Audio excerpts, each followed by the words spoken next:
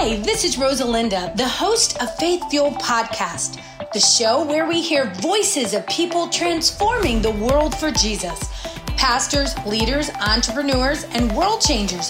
So sit down, relax, or keep it driving. It's time to get some wholehearted, wide open, and yes, sometimes side-splitting encouragement and direction for your life. So get ready to get fired up. I'm excited because I have a really cool topic. So let's go to the Lord in prayer. So Lord, in the name of Jesus, I praise you and I thank you right now, Lord God. I thank you that we're in your presence, Lord Father. I thank you that you are with us, Lord God. Father, in the name of Jesus, I thank you that you are a faithful God. I thank you that your word says that you are the great counselor, Lord God. And that means that no matter what we're going through, you're qualified, Lord God, and you want to hear our needs.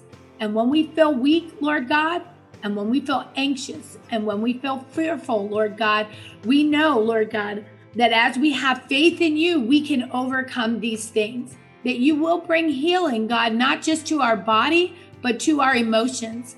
So, Lord, tonight, as women, we surrender our thoughts to you right now. Lord, I just give you every thought right now, Lord Father. And Lord, I give you our financial needs, Lord God. And I ask you, Lord God, that you would make a way when it seems impossible, Lord God. Father, every request that was brought forth tonight, and even the ones that didn't get mentioned, we know that you know, Lord God. And so, Father, in the name of Jesus, I just praise you right now that you're able, Lord God, to heal our children, to bring them back, Lord God, in faith. Lord, you're able, Lord God, to bring peace, Lord God, in family. Lord, when it gets destructive and toxic, Lord God, you are the only one, Lord God, that can bring that peace. So I speak that right now into our families. Lord God, I pray right now for peace of mind. And I just feel like even sleep, some of us have maybe struggled with sleep, Lord God. And I just pray, Lord God, that you would give us a peace that surpasseth all understanding. The kind of peace where we just can't explain it, but it's so great that it keeps us calm in troubled situations, Lord God. And Lord God, we just praise you because you are the God of miracles. We hear testimonies all the time, and you're still performing miracles. So Lord God, we thank you for that, for each and every one of us tonight, in Jesus' name. Amen. Amen. Amen. Awesome. Praise the Lord. I want to talk to you a little bit about sacrifice. And we always talk about my dad and all his story, but few of you guys really know a little bit about my mother. And she grew up in Mexico. Her dad, unfortunately was not a dad that was present in her life. Had many, many wives. She felt abandoned by her father. And they were very poor, and her mom came to the States to work. So mom went through a lot. And she ended up living in a Catholic boarding school for these children. It was kind of /foster /orphanage /everything. And she actually worked in the fields and would actually pick cotton until her fingers were bleeding. And she didn't want her sister to be treated really in a bad way. So she went out there and did double time in the fields. And she began sacrificing at a really, really young age. Well, finally, the Lord touches her life. She ends up here in the United States, and the Lord called her to the mission field. And it was like no mission field she had ever guessed she would do. I mean, here she is from Mexico, from farms. They'd make their own cheese. They had goats and cows and chickens. And now she's in the city of Los Angeles going to Bible college and finds my dad, marries my dad, who is a gangster, an ex-gangster. And so, but her whole life was a life of sacrifice. And I think as women, God puts something inside of us that we tend to sacrifice for other people. In fact, we do it so much, it burns us slam out. Right? If it's not us, it's our kids, it's our neighbors, it's work, it's our parents. There's something in us that God put in us to give toward others, not just with money, but to give your time. And sometimes we do it to a point where it can be overwhelming. Well, praise God, Mom ended up going around the world with my dad, preaching the gospel, came here to Richmond. And I'll never forget, because by this time I was born, there was a season where we had a women's home, and they basically took the home away, the people that had lent it to us, and all the girls came and moved in our house. And during this time, there was no food. And so Jimmy Carter was the president. And do you know that they would turn off the electric during the day to all of America because there was a shortage? And so my mom would have to go knock on the doors of grocery stores to basically beg for food to feed all of these people that she was reaching. So my mom's a little beast when it comes to sacrifice. But you know, when I grew up, I got to see that. And it also taught me to be somebody who sacrifices. I know a lot of you guys are people who sacrifice, right? And so the Bible says that when you give, it'll come back to you. Pressed down, shaken together, and running over. And that means when we sacrifice. And in the Bible, we learn about one of my favorite chicks in the Bible. And I'm going to pronounce her name Jochebed. She's like sacrifice queen. Pharaoh, in that time, he is determined to kill all of the Hebrew children because he doesn't want anybody else taking his job as a king. And so can you imagine as women, them going door to door to door and taking your baby boys and killing them? So many times we talk about these stories in the Bible, but we really don't have an idea of like what that real sacrifice must have looked like.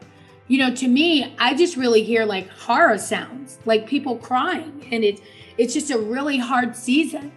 Well, God had a plan for Moses. And so Jochebed, she was an Israelite, and she actually went into hiding during her pregnancy because she knew that this was the deal. They were going to kill her son.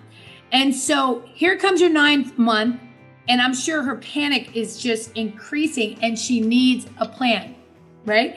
I want you to imagine this, okay? We're talking Nile River. We're talking like Amazon snakes.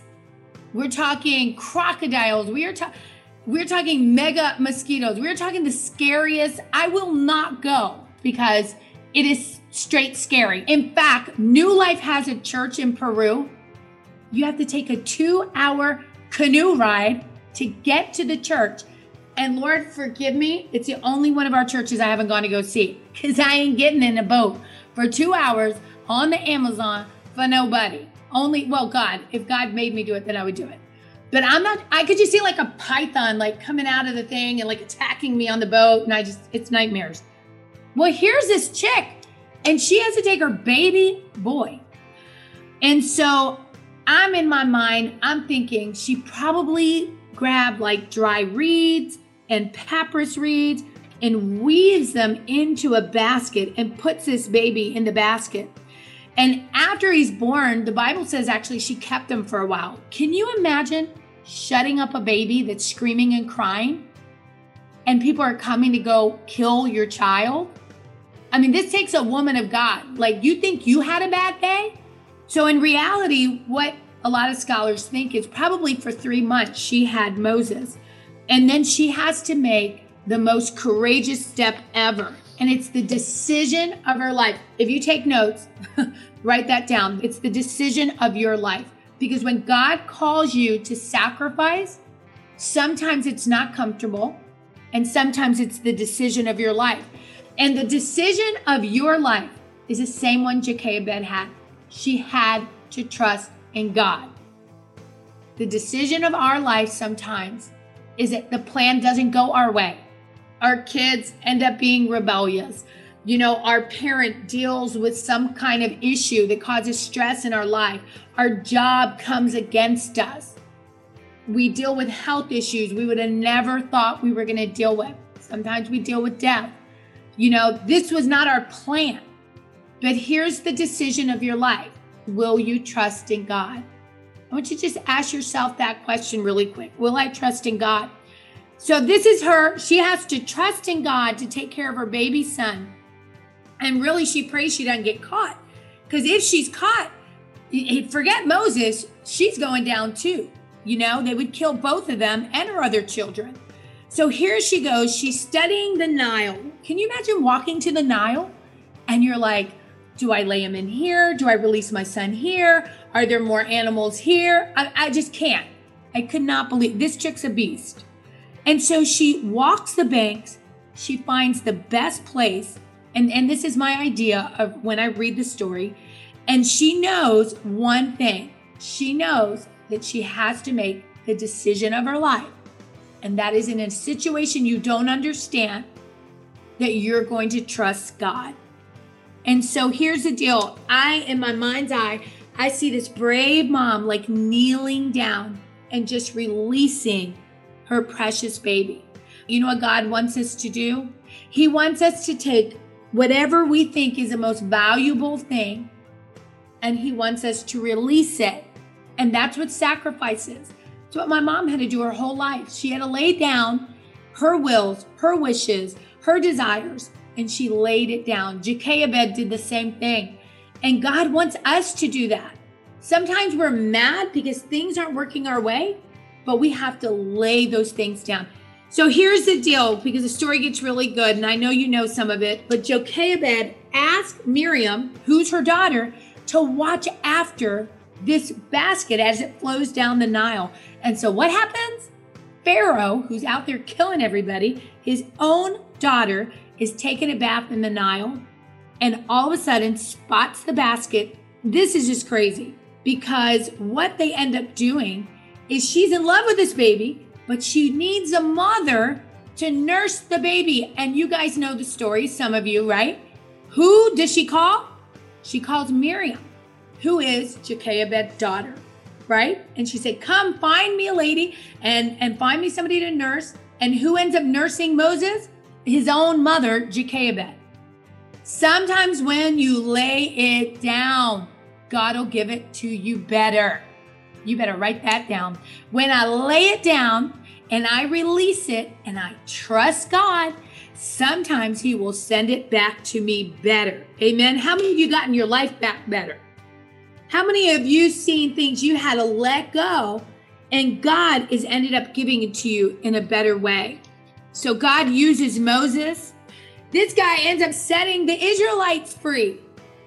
Everything ends up better because she made the sacrifice. So when we dare to sacrifice, God provides a surplus and the reward. It was definitely worth it because God is still writing our story. So he is calling us to sacrifice. And the dare is this: make the decision to surrender everything you have and everything you are to God. Sometimes I think of a track. You guys remember like a running track? It goes in a circle and it's just like nonstop. That's what our life needs to look like. God needs to be in the middle. It's supposed to be continual. So our life really has to circle around God. And you have to ask yourself, does this really please God? Is what I'm doing, me arguing with somebody, does it really please God? Me not forgiving, does that really please God? Me being angry? I mean, look, I know I'm talking to girls and we got girl hurt. I mean, we got some hurt people have done to us, some horrible, mean, unjustified things. But when we don't forgive, we hold ourselves hostage and we're not honoring God. I've had to learn how to forgive people that have hurt me deeply, but I will not let them keep me in bondage. Amen. So I just want to speak into that. If somebody's kind of going through that, is ask the Lord to help you release. And if you've released it and you picked it up again, ask him to do it again, forgive again, and then let go and do it again. So you're not failing when you feel angry again. Okay? We're failing when we don't release it to God again. Amen. So here's the second thing. Allow.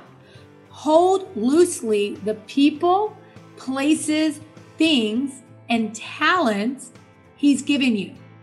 Hold them loosely, right? Because sometimes we're in love with what God's given us. God gave them to you, so allow him to use them as he sees fit. You had your idea of doing something, and God goes, you know what? Wait. I got my idea. Ask God to show you what you're gripping onto too tightly and let it go. I want you to just think about one thing right now that you're holding on too tightly.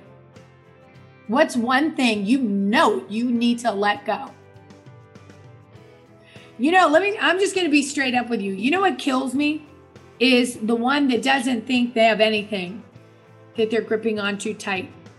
It's the one that doesn't think they ever have to let go. Look, that girl's going to stay in hurt the rest of their life. If you look like a car and you got 4 wheels and you park in a garage, you are probably a car, right? So sometimes we have issues, but we're just not letting them go. Everybody sees it but us, because it's easy to blame everybody else. But sometimes letting go is letting go of us, our own idea of what we think we should be doing and what God should be doing in our life. Okay, rise on the dare is get a journal and record the ways that God has come through for you. Get a journal and write down what God has taken you through. Amen. Letter E is pay attention to how God works through you. He often writes the most beautiful, creative, unexpected plot lines in our lives. But if we try to write over him, we'll miss the miracle he's willing to put on our page. Look, the whole concept of the book, Dare to Begin Again, is that God is still writing your story. I want you to write that down. God is not done. He's still writing my story. There's still good days ahead. The better things are coming. Okay? Pain in the past, problems in the past. Don't worry about all of that, right? God is still, your story is not over. Okay? Don't believe the lies of the enemy like, oh, it's too late and that's it. And, I can't start again. I'm too old for a new relationship. Girl, if you walking, I bet there's a good Christian man out there looking for you, but make sure it's the right one. Okay? Don't get caught up in the negative, but know that God is still writing your story. Isn't it easy to kind of go look at your problems ahead of you and you forget everything that God took you through?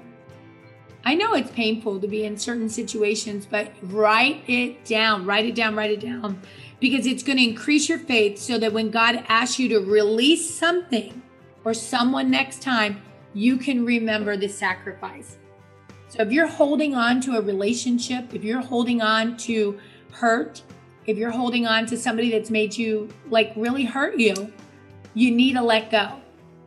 And if you journal these things, and it could even be a job, it could be somebody, it could be all kinds of things like that. If you journal it, then when it gives you the breakthrough and the next time you go through it, you'll be like, oh yeah, hey, I am letting go of that quick because God's got something better for me. Amen. So look, I think in beginning again, learning to sacrifice. So letting go makes room for more of God, what he has for you. And always remember, when you put your trust in God, he will fuel your faith.